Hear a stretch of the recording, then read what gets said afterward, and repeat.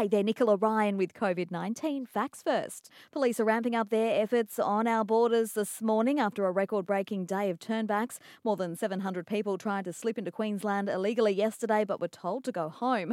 A close watch on COVID case numbers from New South Wales today as well, with the Premier saying she'll slam the borders shut if they get out of hand and is urging us Queenslanders not to let our guards down either. Complacency is our enemy. So can I please make sure that everyone does not become complacent?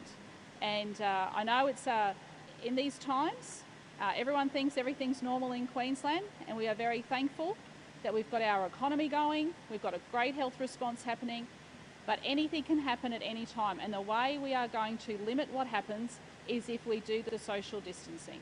Globally, a scary stat out today with the number of COVID cases doubling in the last 6 weeks. We're now up to 16 million cases worldwide and 650,000 deaths. And the Australian Medical Association wants to get to the bottom of Victoria's coronavirus crisis and is calling for a royal commission. It wants the inquiry to examine what went wrong with hotel quarantine and aged care facilities and with contact tracing.